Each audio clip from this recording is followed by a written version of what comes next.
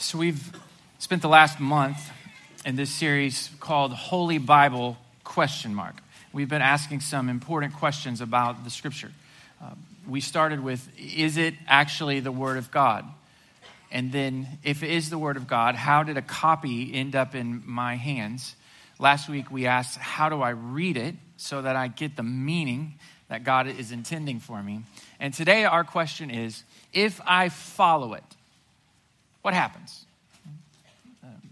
If I do what God told Joshua in Joshua chapter 1, to obey all that I have commanded you, what will my life look like? Will it end up looking like these guys? The Shakers? I'm sure most of you are hoping that it does, especially you ladies. I do want to say, nobody in this picture looks happy.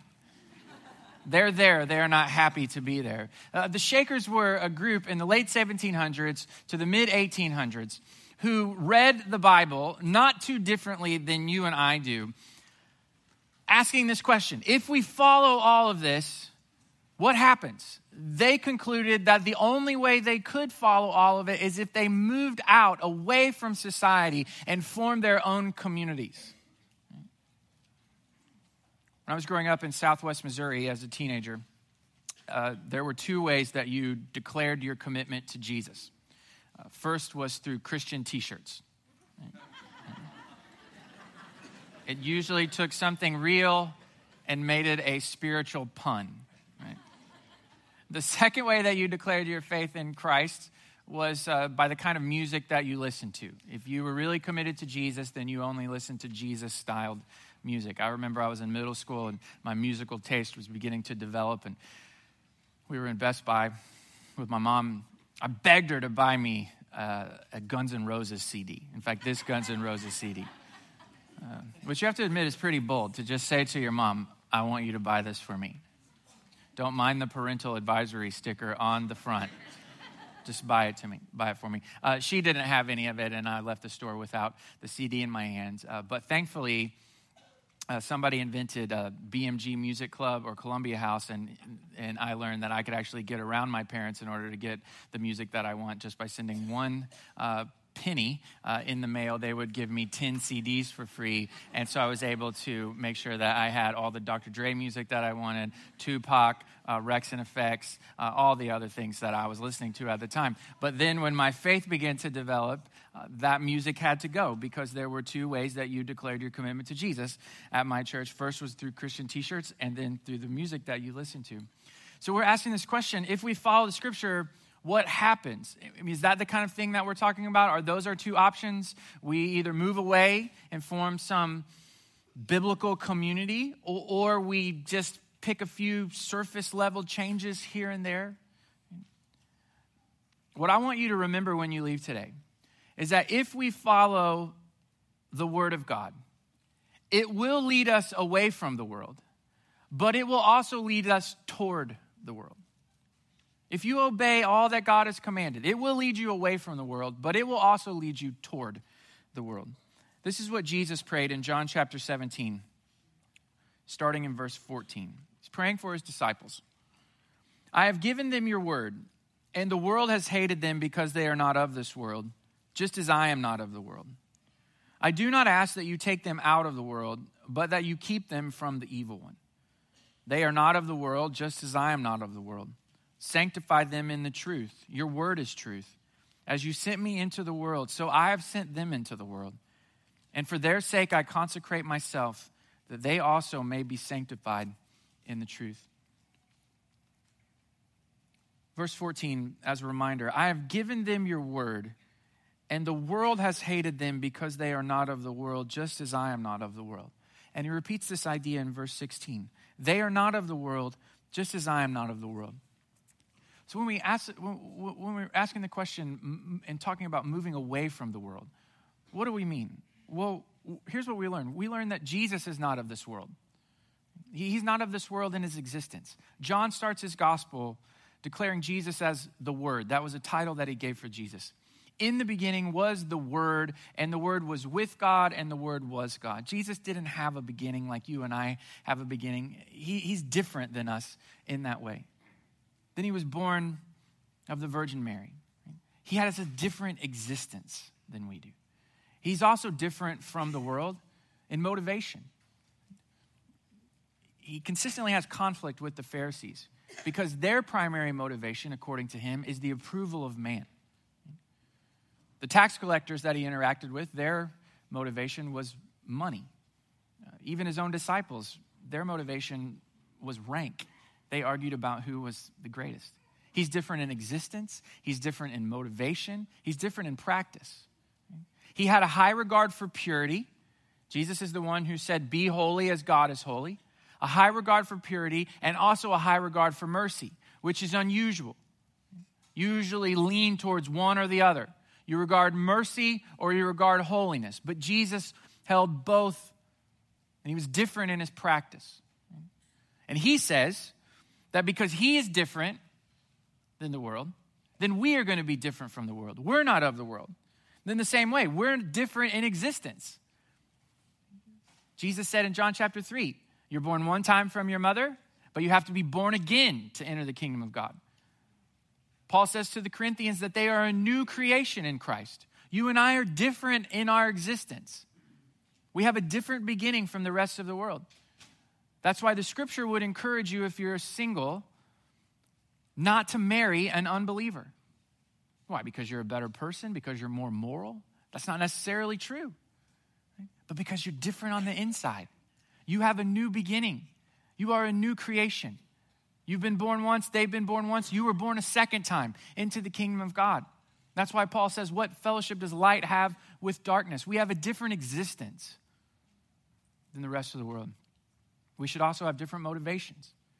We should take on Jesus' motivations. We shouldn't be motivated by rank like the disciples. We shouldn't be motivated by money like the tax collectors. We shouldn't be motivated by the approval of other people like the Pharisees.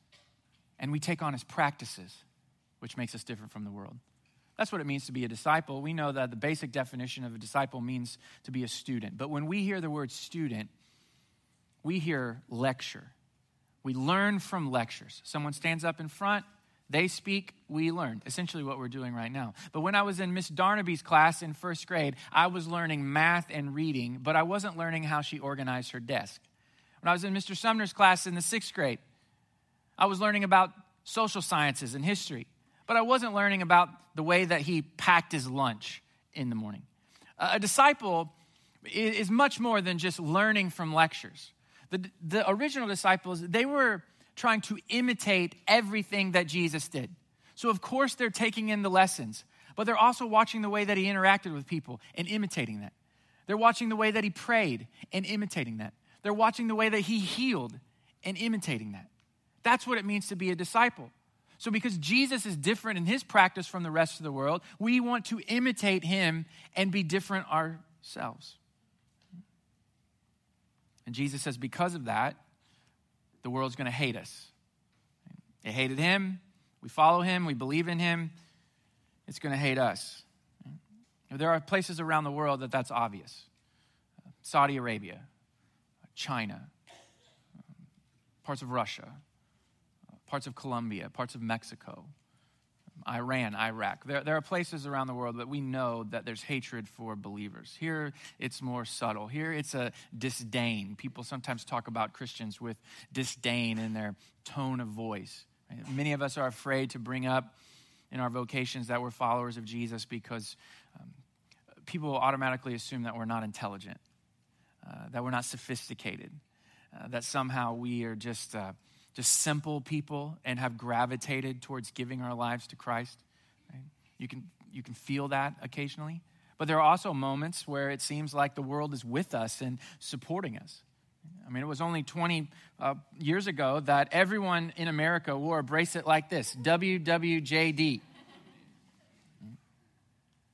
This was the first thing to go viral. This is pre-internet.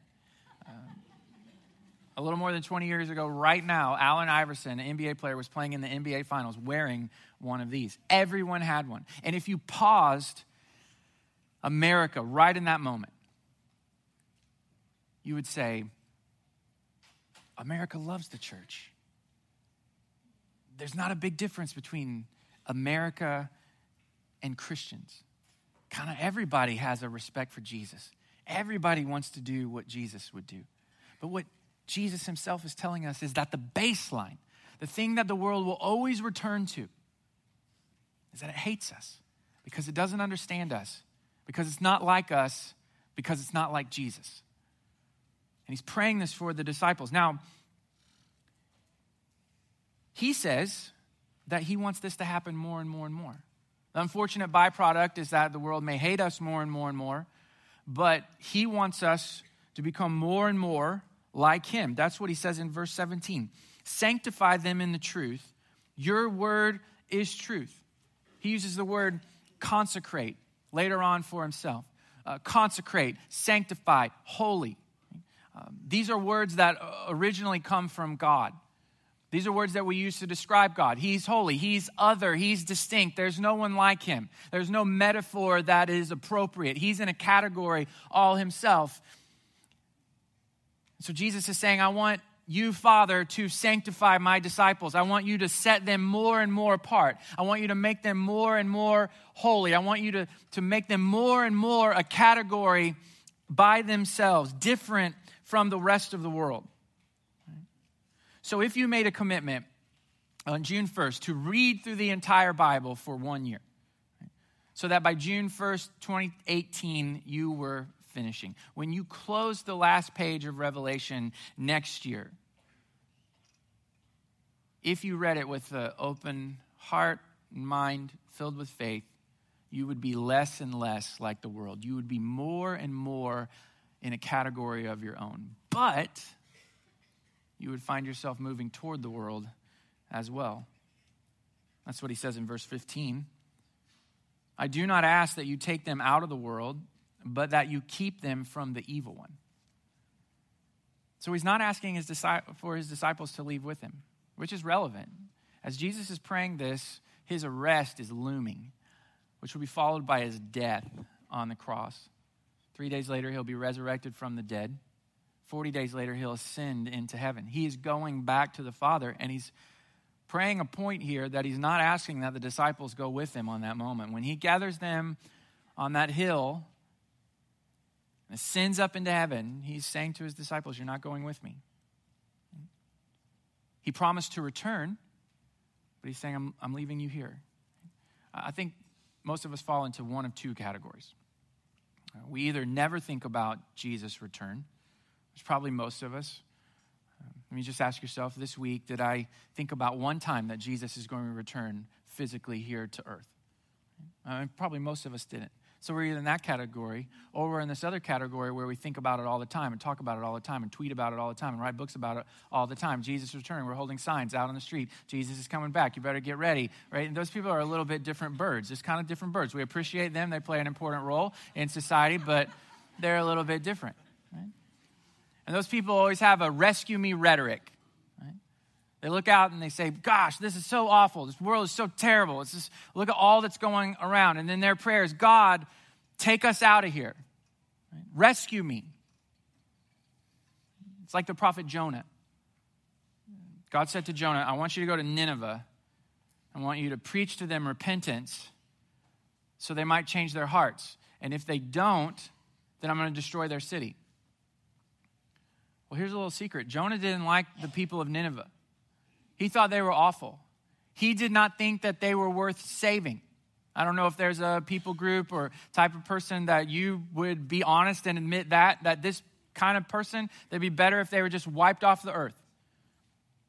That's how Jonah felt about the people of Nineveh. So he ran. He didn't want to go and proclaim repentance so they might be able to change. So he ran away from God's call on his life. Eventually, the giant fish comes and eats him up and spits him back in the direction he should go. He does go to Nineveh, and he does proclaim repentance. And they repent. The top, the king, is broken, takes off all of his kingly robes and attire, puts on sackcloth. The king sets in ashes. No one eats or drinks.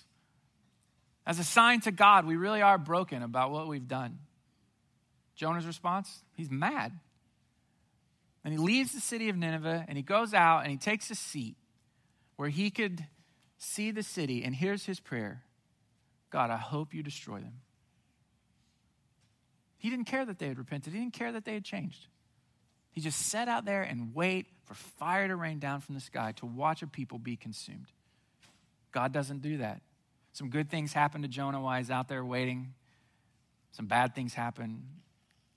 And his book, named after him in the Bible, ends like this. Jonah says, I wish I would die. I am so frustrated by life. The fact that you didn't wipe out these people. The fact that I had some shade and then my shade went away. I look out there and I don't like what's going on. I wish this would just be over. You hear Christians talking about that too. God, just rescue us. Just get us out of here. Just come and you fix all of this. Climate change has been in the news. I don't know if you've noticed that. Right? There was a politician this week who said, God will work it out. That's rescue me rhetoric. So God will handle that. So I bear no responsibility. That's the problem with rescue me rhetoric, is it lets us off the hook. We don't have to do anything. God will do it. God will fix it. God will fix poverty. God will fix racial injustice. God will fix homelessness. God will fix all that. I bear no responsibility. But Jesus says, I'm not taking my disciples with me. I'm leaving them here and giving them responsibility. We'll find ourselves moving away from the world in sanctification, but we'll also find ourselves moving toward the world because Jesus has given us responsibility. Now look what he does pray. He prays that they would be kept from Satan. God has given Satan a measure of authority here on this earth. The scripture calls him the God of this age. It calls Satan the ruler of this world, the prince of the power of the air. How is Satan at work in our world? 3 primary ways. First, he's trying to counterfeit God. The Old Testament gives us a peek about how Satan became Satan. He was an angel worshiping God, but he decided that he would rather be worshiped than worship. And God cast him out of heaven. And so now he works to steal worship from God. So if you and I worshiped anything else this week besides God, Satan won victory. He's counterfeiting God. He's trying to imitate everything that God does, trying to set himself up in that place, trying to distract you and I from the most meaningful thing that we can do, which is to live our lives in worship towards God. He's also trying to undermine believers. He's working so that you and I would be tempted. Paul writes to the Corinthians and says that Satan seduced Eve into eating that fruit in the Garden of Eden. He lured her away. He dangled some fruit in front of her. All of us experienced that this week. Some temptation that Satan dangled in front of us so that we might eat and be trapped by our own decisions. He wants to partner with you in trapping you. He doesn't want to do it himself. He just wants to dangle some fruit so that you and I might do what we want to do in that moment and be hurt by it. He wants to undermine believers, and he works for destruction. Jesus said about Satan, the thief comes to steal, to kill, and destroy.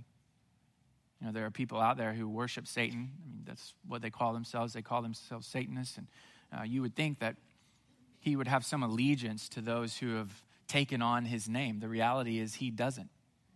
He wants you to be destroyed as a Jesus follower. He wants his own followers to be destroyed. He wants to burn it all down. That's his goal constantly. So when he does look out on the world and see it burning on fire, falling apart, he thinks I am accomplishing my plan because he's working for destruction. And Jesus says, I'm leaving my disciples here, but I'm praying that they'd be kept from Satan. But it's more than he's just leaving us here. He's sending us here. That's what it says in verse 18. As you sent me into the world, so I've sent them into the world. So Jesus becomes a model for us. He says, I was sent here, you were sent here, follow me. So how did Jesus live in this world? Well, first he proclaimed the kingdom of God. That's what he was always saying. The kingdom of God is near. The kingdom of God is on your doorstep. He taught about the kingdom. That's what the parables are about. That's what the Sermon on the Mount is about. That's what the Beatitudes tucked into the Sermon on the Mount are about. Here are the rules of this new kingdom that Jesus is proclaiming. He embodied the kingdom. He moved in the power of God. He healed. He taught with authority. He raised the dead. He offered forgiveness. He embodied the kingdom. You do that really well here at Bayou City. The number one thing that people say about our church when they come as a guest is there's something about it that's different. They don't really know what to say. They don't know how to put words on it. They just say something about it's different. Worship is really great. Sermon's really mediocre. But the people, there's something about the people. And what they don't have the words to articulate is that you embody the kingdom of God. You are embodying it when you're moving out there in the world, when you're on your way to work, when you're with your friends, when you're in your apartments. You're living out the kingdom, and there's something special when we gather together on Sunday morning, having embodied the kingdom all week long. It becomes more than the sum of its parts. It's more than the sermon. It's more than the worship. It's more than the gathering. Something holy comes. It feels like the kingdom. Jesus embodied that. We should too. And he invited people in. He invited the unrighteous. He invited the self-righteous. A couple in our church, last fall, they wanted to have a Bible study in their home. And so they picked one called Experiencing God, and they just invited a few people that were their friends. But there was one couple that was on their heart in a real unique way. The wife was a believer, follower of Jesus. The husband was not. It wasn't that he was against it. It just wasn't his thing, you know. But they said, we're going to invite him anyway. And so they really started putting pressure on the husband, you know, not in like a weird way, but then like, hey, we're going to eat together. It's going to be a great time. You should really, really come. And so he said, okay, we'll come. And so every week they're showing up to do a Bible study called Experiencing God. They would do the Bible study. They would eat together. And every week when he would leave, the husband and wife would get together and they would be like, what do you think? What's he thinking? Does he think like we're wacko? Is God working in his life? What's he thinking? Towards the end of the Bible study session, he showed up at their house and he said, I just want to let you know this weekend I gave my life to Christ. I don't want to make a big deal about it, but I just want you to know that happened. Because they invited him in. That's what Jesus did. He just invited people in. He told them about it. He taught them about it. He lived it. And then he just said, follow me. If we do those first three things, that's all we have to say to people. Just follow me. Hey, just come along with me. You'll see for yourself. He says, I'm leaving you here. I pray that you be kept from the enemy, but I'm sending you into the world. If you went into my closet, you would see a pretty good collection of hats. And each of my hats represents a different part of my personality. You should really consider going to a different church. So like this snapback flat bill is a part of me that wants to be on trend. I don't know if I can pull it off, but there's a part of me that wishes that I could. And so when I feel like that, I grab that hat. This is a terribly uncool hat from an event that I was a part of in Missouri where I grew up. And when I look at it, I remember the part of me that comes from a pretty simple place. And when I feel in that mood, I reach for that hat. This was a hat that I bought recently that Amanda does not like, so I do not wear it. That is like, I'm too old and have too many kids to be on trend, so maybe I should just lean into the dad hat. I don't ever wear this, though. I bought it, and then I don't ever wear it. Right. But each of my hats, I got a quirky beach hat that I can reach for, and we use that vernacular all the time. But when I put on this hat, I see it from this perspective. And when I put on this hat, I see it from that perspective. When I put on my business hat, I see the numbers. But when I put on my friend hat, I see why maybe it's more than the numbers. When I put on my dad hat, I see it from this perspective. But when I put on my son hat, I see it from this perspective. Jesus, when he was talking about our commitment to him, he said that no one who puts their hand on the plow should take it off. And if you take your hand off the plow, then you're not fit to be a disciple. What he meant was is if you've arrived at a place where you would say, I believe in Jesus as the Son of God. I believe in him for my eternal life. And I believe that the best use of my life is to follow him in every single way. Jesus would tell us, hold on, count the cost, because once you're in, you need to be all the way in. There's not, I'm in and then I got distracted and I'm out. Or I'm in and life is busy and now I'm out. I'm in, but I had kids and so I'm out. There's none of this. He would say, once you put on your kingdom hat, you just leave it on. There are no other hats. But that's hard. That's hard.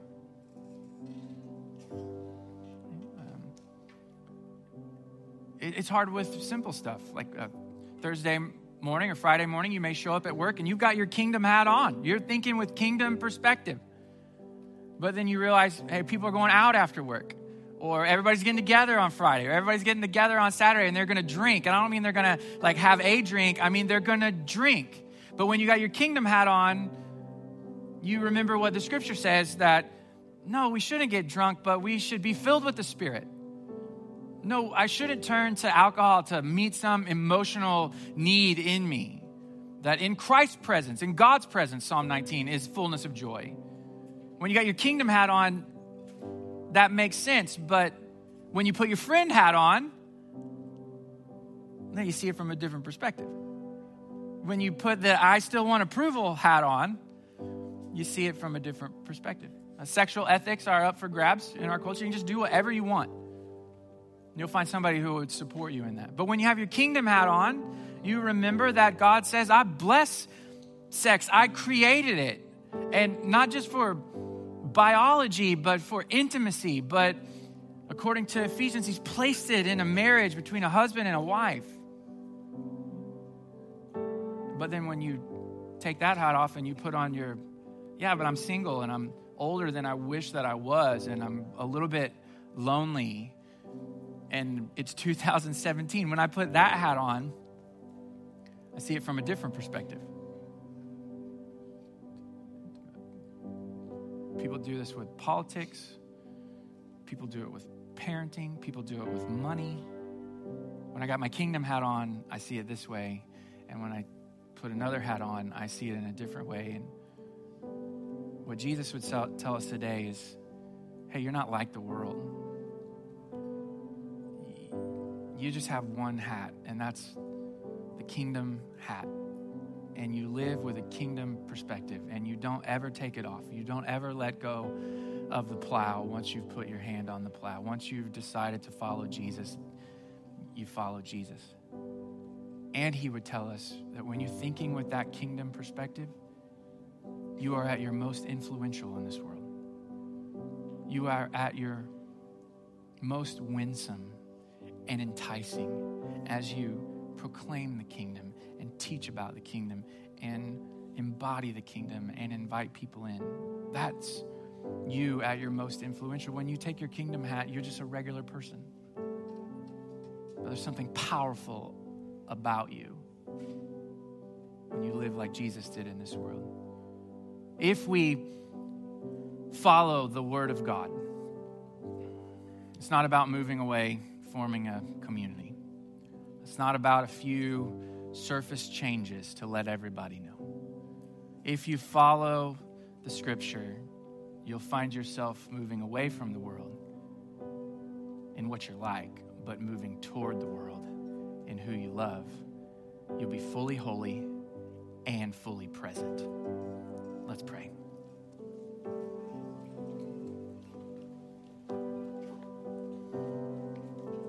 Why don't you take a second in a spirit of prayer, just ask God directly yourself.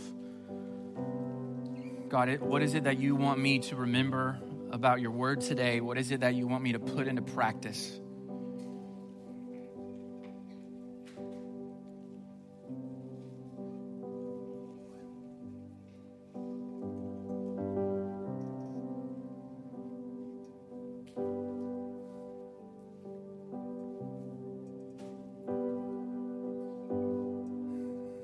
Father, we thank you that you speak to each of your children uniquely and specifically. We pray that we would follow through with the things that you've asked us to do today. We beg you by the power of your Spirit that we would be doers of your word and not hearers only, so that we might be different and that Houston might be better. We ask this in Jesus' name. Amen.